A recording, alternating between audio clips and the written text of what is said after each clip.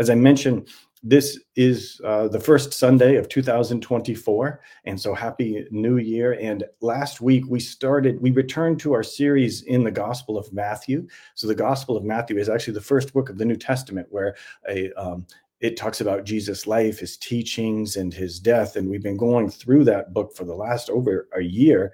And we returned to it because we come to a section, Matthew 25, 31 through 46, where Jesus, it's part of a larger section called the Olivet Discourse. That's just a fancy term for Jesus talking on the Mount of Olives. And he's talking to his disciples and he's telling them about the end times, about his return, because he's about to be going away. He's about to be betrayed. The next section is he's betrayed, he's arrested, the crucifixion, all of that. And so they're asking him about the end times, about his second coming.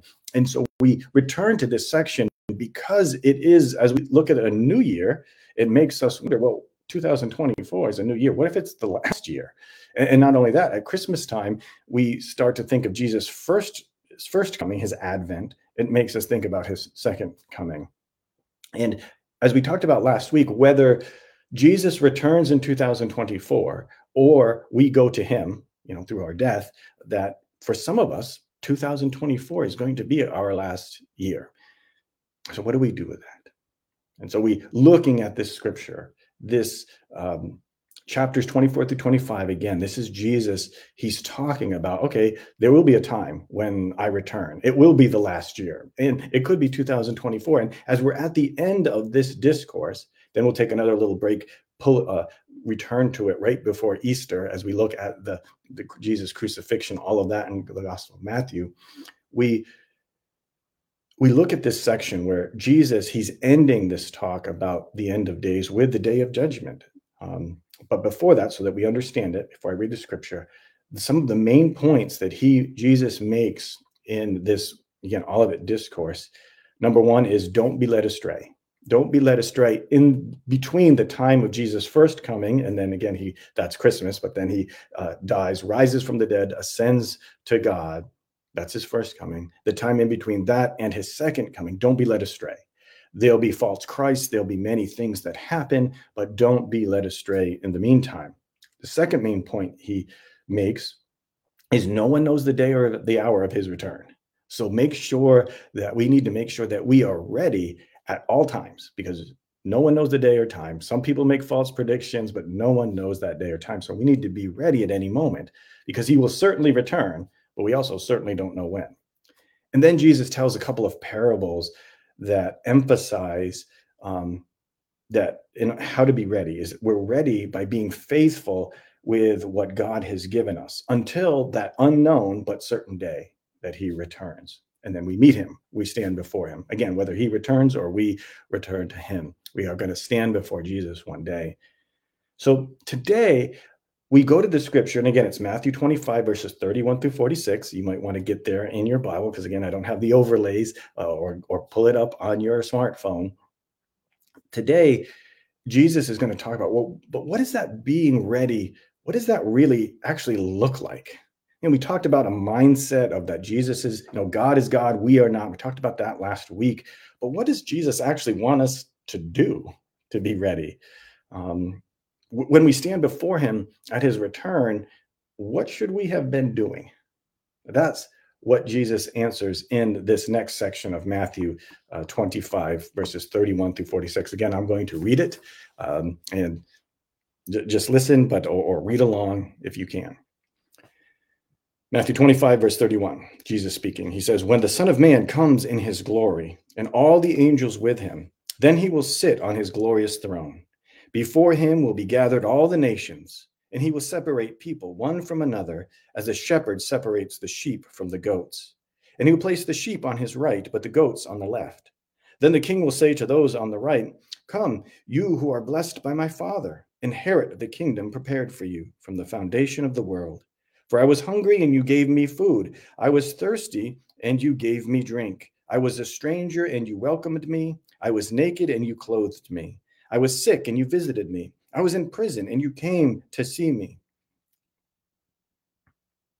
Then the righteous will answer him, saying, 'Lord, when did we see you hungry and feed you, or thirsty and give you a drink? And when did we see you a stranger and welcome you, or naked and clothed you? And when did we see you sick or in prison and visit you?" And the king will answer them, "Truly I say to you, as you did it to one of the least of these my brothers, you did it to me." Then he will say to those, this is verse 41, then he will say to those on his left, "Depart from me, you cursed, into the eternal fire prepared for the devil and his angels. For I was hungry, and you gave me no food. I was thirsty, and you gave me no drink. I was a stranger, and you did not welcome me. Naked, and you did not clothe me. Sick and in prison, and you did not visit me." Then they also will answer, saying, "Lord, when did we see you hungry, or thirsty, or a stranger, or naked, or sick, or in prison, and did not minister to you?" Then he will answer them, saying, "Truly I say to you, as you did not do it to one of the least of these, you did not do it to me. And these will go away into eternal punishment, but the righteous into eternal life." So Jesus here, and that's the end of Jesus, again, all of it discourse, his sermon, and then it goes into his betrayal, his arrest, all of that stuff. But he closes this sermon on the end of days, on his return, by setting the scene at the final judgment. Jesus, he returns to reign over God's eternal kingdom, and then all the nations of all times and places gather before this king, before Jesus and the Lord, and before his glorious throne, and they gather there to be judged. And the Lord then judges the people. Some will enter and inherit his eternal kingdom, and others will be told to depart. Again, eternal life versus eternal separation from God. Now, if you're not familiar with the Bible, that might be surprising to you, and because you often think of Jesus as only talking about unicorns and rainbows, but no, here Jesus' audience, his original audience, wouldn't be shocked. There's common belief in that day that when God returns, then there will be a judgment. He will take away all that's not righteous, all that's not good or just, and he will establish his righteousness and his kingdom with the people, with his people. So that wasn't surprising to them. It might be surprising to us, but what was surprising to them at the time of Jesus speaking was the criteria that the king uses, and because both groups are surprised. So when the king in verse 35, he says, "Hey, I was hungry and you gave me food. I was thirsty and you gave me drink. I was a stranger, you welcomed me. I was naked, you clothed me. I was sick, you visited me. I was in prison, you came to me." And or you didn't do those things. And they say, "Wait a minute, I don't remember doing that to you, king. I mean, you're king, you're the Lord. I would remember if I gave you food or whatever. Um, but I don't remember doing any of that stuff to you." It, it's interesting. It reminds me that oftentimes we remember if we meet like a celebrity or a famous person, but we don't remember the meeting just the average people. I have a friend named Jared whose favorite actor is Jake Gyllenhaal. I think that's how he pronounces his last name. He's been in several things, but he opened the door for him one day in New York or something, and he met him. He took a selfie and all that, and he really remembered meeting this famous person. But he doesn't really remember, like, there's other people he opened the door for. There's other people he met. Those kinds of folks, he don't quite remember holding the door open for them, but he does remember um, holding the door open for one of his favorite actors. And so that's similar to what's going on here, is that the people say, "Wait, we would have remembered doing this stuff for you, but we don't." And then the king answers this in verse 40 and verse 45. He answers them, "Truly I say to you, as you did it to one of the least of these my brothers, you did it to me." Or you didn't do that. Or as you didn't do it to the least of my brothers, you didn't do it to me. And so that's just the surprise, where the king is saying that what we do to the least, we do to the greatest, because the king is the greatest. Jesus is the greatest. The Lord is the greatest. And on the day of judgment, he's saying, yeah, whatever you did to the least of these, you did to me. That's astonishing, isn't it? And so the question becomes, well, what is Jesus? I mean, who is he referring to? And I think that, when you look at Matthew's usage of the least of these, my brothers, that in Matthew, least of these brothers usually refer to Jesus, those who believe in Jesus' disciples. Now, we're going to talk about why this can really apply to all people, because of other scriptures. But just when we read Matthew, we're thinking, all right, what's Jesus getting? What's the emphasis there? We don't want to jump and assume we know. We want to look at, all right, what does Matthew mean? And in Matthew's meaning, he usually uses those terms to refer to those who are, again, Christ followers. And this makes sense because when you think about the day of judgment, when we all stand before Jesus, all the nations, most people, right, will not have actually fed and clothed Jesus, because Jesus' earthly ministry was only 33 years in Israel. He didn't really go much out of there. So most people who are standing before him will have interacted with him through someone who represented him, someone who brought the good news to him. And although that doesn't resonate with us when we're in the Western world, because Christianity has influenced the West so much that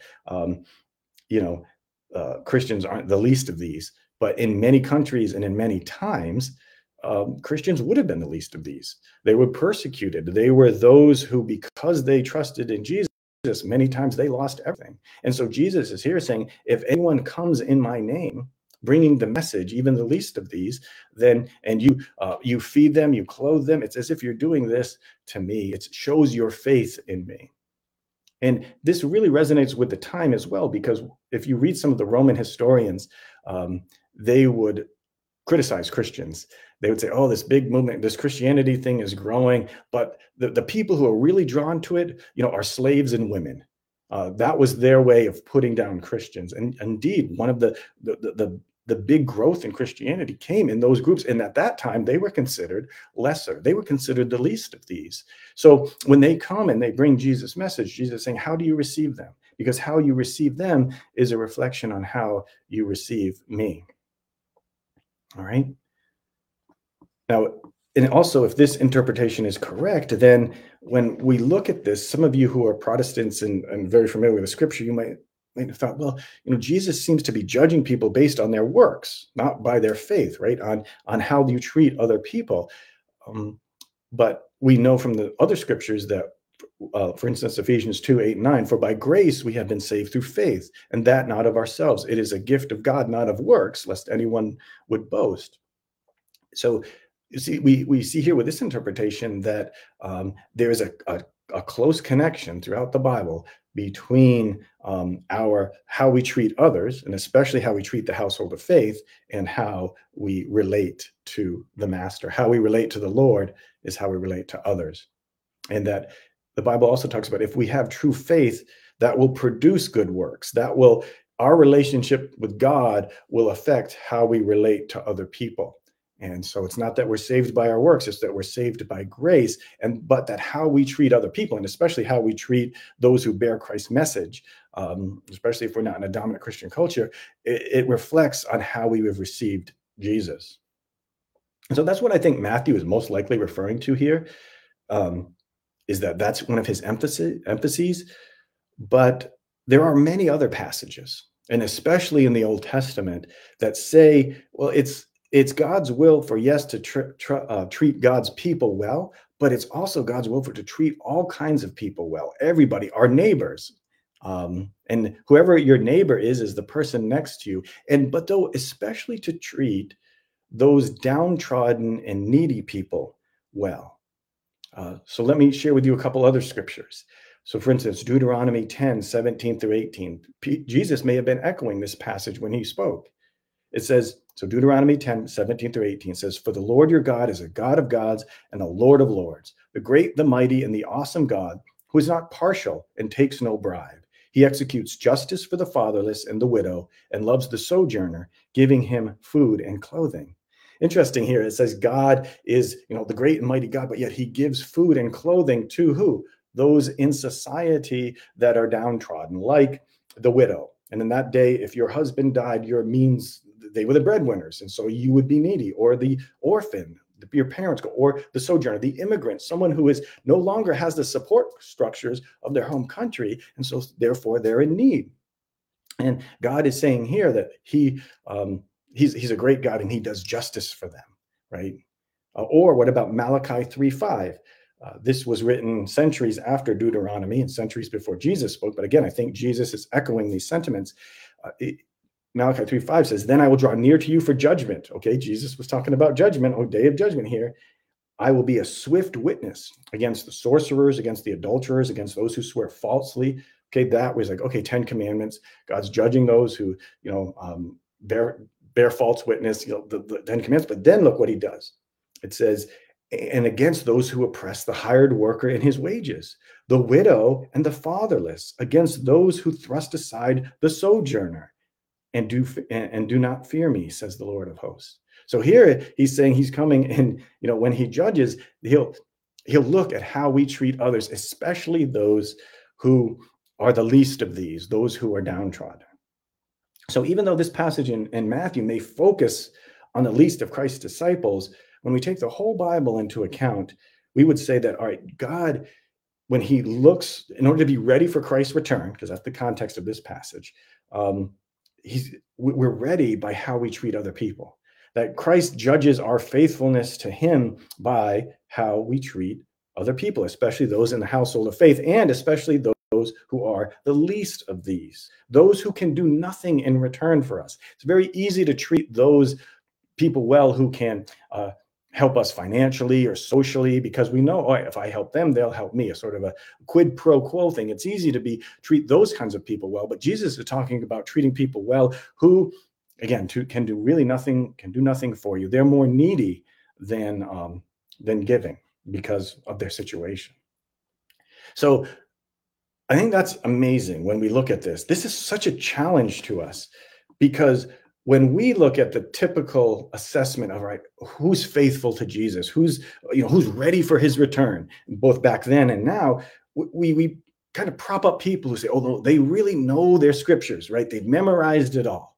Or that person can really contend for the faith. They can argue against those who dispute, the faith. Or that person never misses a church service. Or that person is so skilled they can really draw a crowd and cause people to follow them and follow Christianity.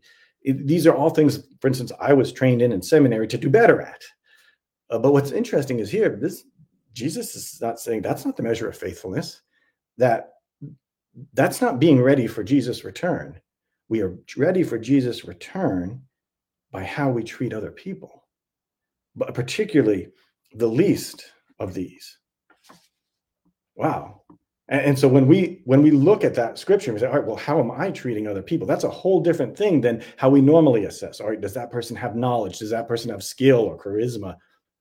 That those things don't make us ready. Jesus is saying that what makes us ready for his return, what he's going to look for, what it actually looks like, is how do we treat the person right in front of us?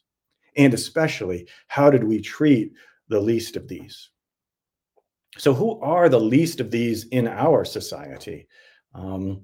Well, those who maybe need a lot but really can't benefit us.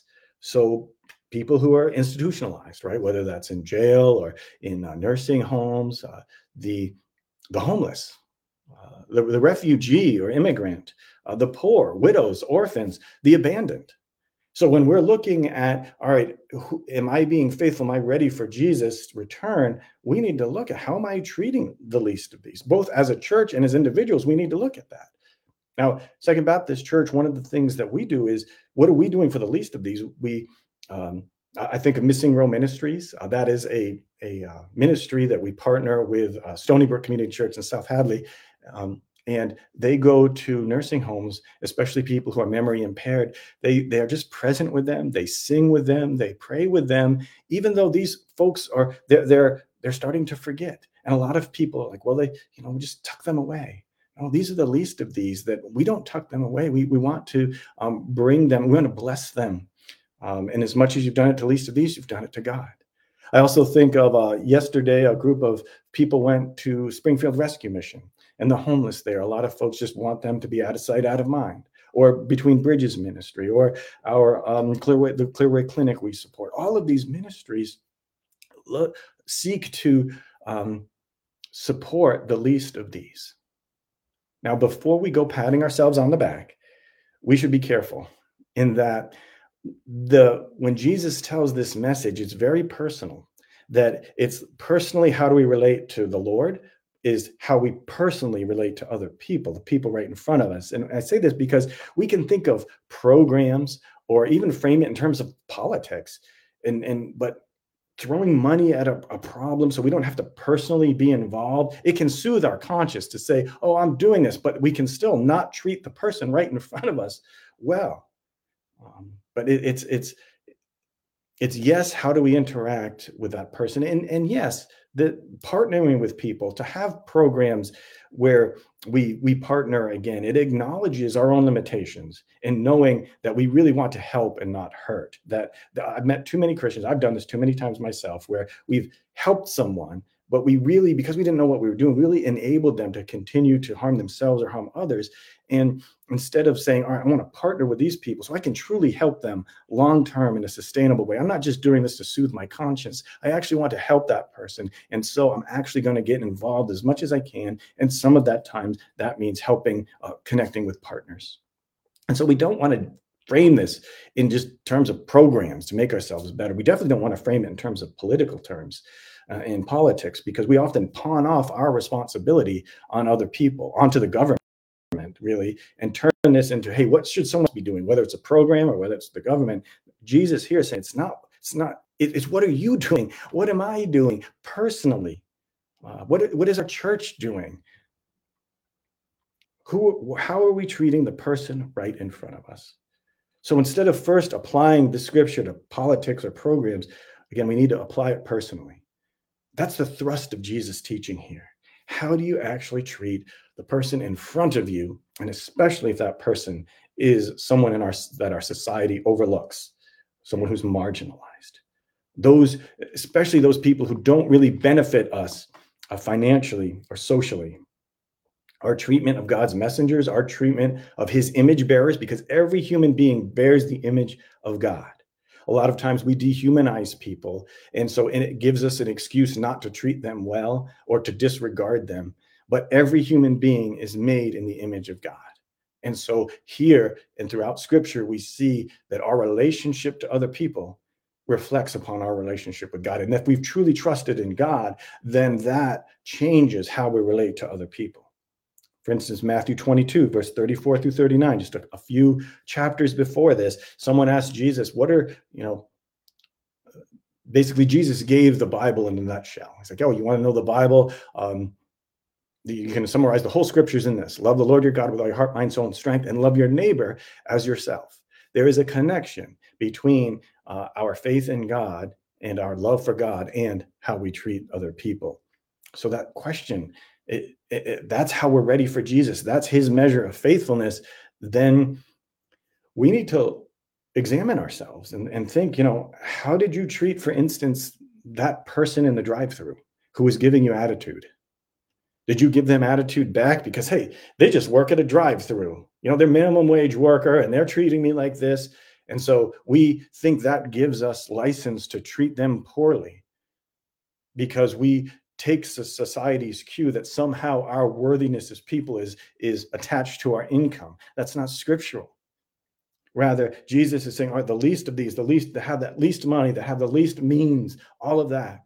As much as you've done it to the least of these, you've done it to me. So how are we treating that person in the drive-thru? How are we treating that family member who might be annoying us? Or that person in church who disagrees with us, and so we end up gossiping about them or giving them the cold shoulder. So the question is, are we being kind, hospitable, generous in our day-to-day interactions? Because what we do to God's image bearers, we do to him.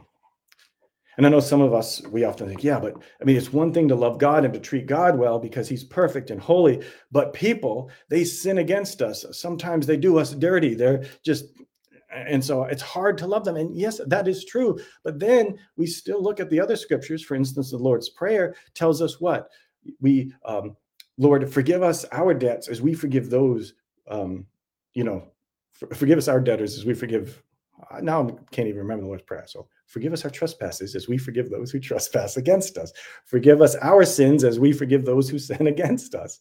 That there's a relationship between God, our relationship with God and our relationship with other people. And that even goes to forgiveness. So that to love others, to treat others well, even when they do us wrong, is to forgive. There's always that connection throughout Scripture that, yes, we're saved by grace through faith, not of works, but yet, when we're truly trusting in God, it makes a difference in how we treat other people.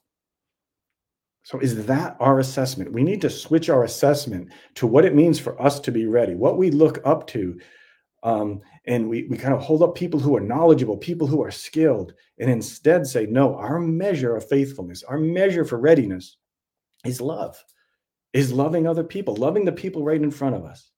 Jesus says this also in John chapter 13, verses 34 through 35. He says, a new commandment I give to you, that you love one another just as I have loved you. You also are to love one another. By this, all people will know that you are my disciples, if you have love for one another. So we are faithful, we are ready for Christ's return, because again, that's what he's talking about in our Matthew scripture, by how we treat other people. Especially how we treat those in the household of faith, especially how we treat those who are downtrodden, those who are the least of these. And I think this is timely because with all the events, and I prayed about it in the Middle East, in Israel, many people have come to me and, Pastor Joe, this could be the last year. All of these things could be happening and Jesus could return. And that's true. And we should be ready at all times. But they also say, so I want to study this more so that I can be ready. And although it's great to study more, and so but being ready here isn't about knowing more. As Jesus says clearly here, being ready is by treating the person right in front of you well, especially if they're looked down on or needy. So if all of those events have caused you to be, concerned that Jesus might return, don't scurry around trying to figure end times information out. Jesus says you want to be ready, you treat that person right in front of you well. So this week, think about that. Think about, I want to be ready, I want to be faithful. Then that person you're interacting with, even if they're a bit difficult, that's who God has put in your life at this time to show his love. So if this is our last year, if 2024 is our last year, let's be found faithful by treating others well, the person right in front of us. All right, well, let's pray to close our service out. Dear Lord, we confess that so many times we are concerned with just information, with knowledge, when you call us to love you, to love others. We confess, Lord, the person right in front of us, maybe the person sitting right next to us, our family member, we've not treated them well. So we pray, Lord, that we thank you for your forgiveness. We thank you for this scripture that causes us to come to you and ask for forgiveness and cleansing so that we would be a part of your people who enter into your inheritance, Lord, because of what you've done. We repent now, Lord. We want to be ready if this year, 2024, is our last year. We want to be ready for the reality that one day we'll stand before you, whether it's you return or we go to you in death. We confess we all fall short. So we pray that in the days remaining, we would not just trust in your grace and mercy. We do that, Lord, but that trust would cause us to live differently, to love you more, but also to love the person right in front of us. So, Lord, this week we pray you would help us to love our neighbor. And especially, Lord, love the least of these, the person right in front of us. We thank you, God, that you call us to reflect your love to your image bearers all over the world. And we lift up, Lord, those image bearers, those downtrodden, those who are suffering, those who people might consider, below them. We lift them up to you and pray for your strength, Lord. We pray that you would bring justice. We know you're the only one who can do that for true and for real and permanently. And so we long for your return. But until your return, Lord, may we be found ready. May we be found loving to you and to others. We pray this in Jesus' name. Amen.